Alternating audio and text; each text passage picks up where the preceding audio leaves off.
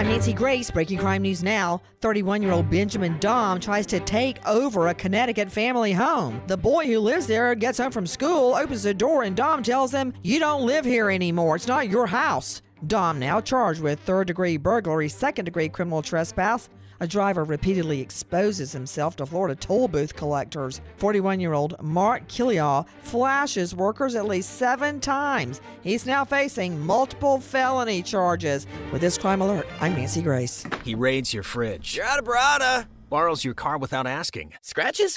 What scratches? He's your brother-in-law. I'll pay you back. He takes what's yours, and there's nothing you can do. But when identity thieves want to take what's yours, you can do something. LifeLock by Norton monitors your info and alerts you to potential threats. If you become a victim, they can help fix it. No one can prevent all identity theft or monitor all transactions at all businesses, but you can save up to 25% off your first year at LifeLock.com using promo code NEWS.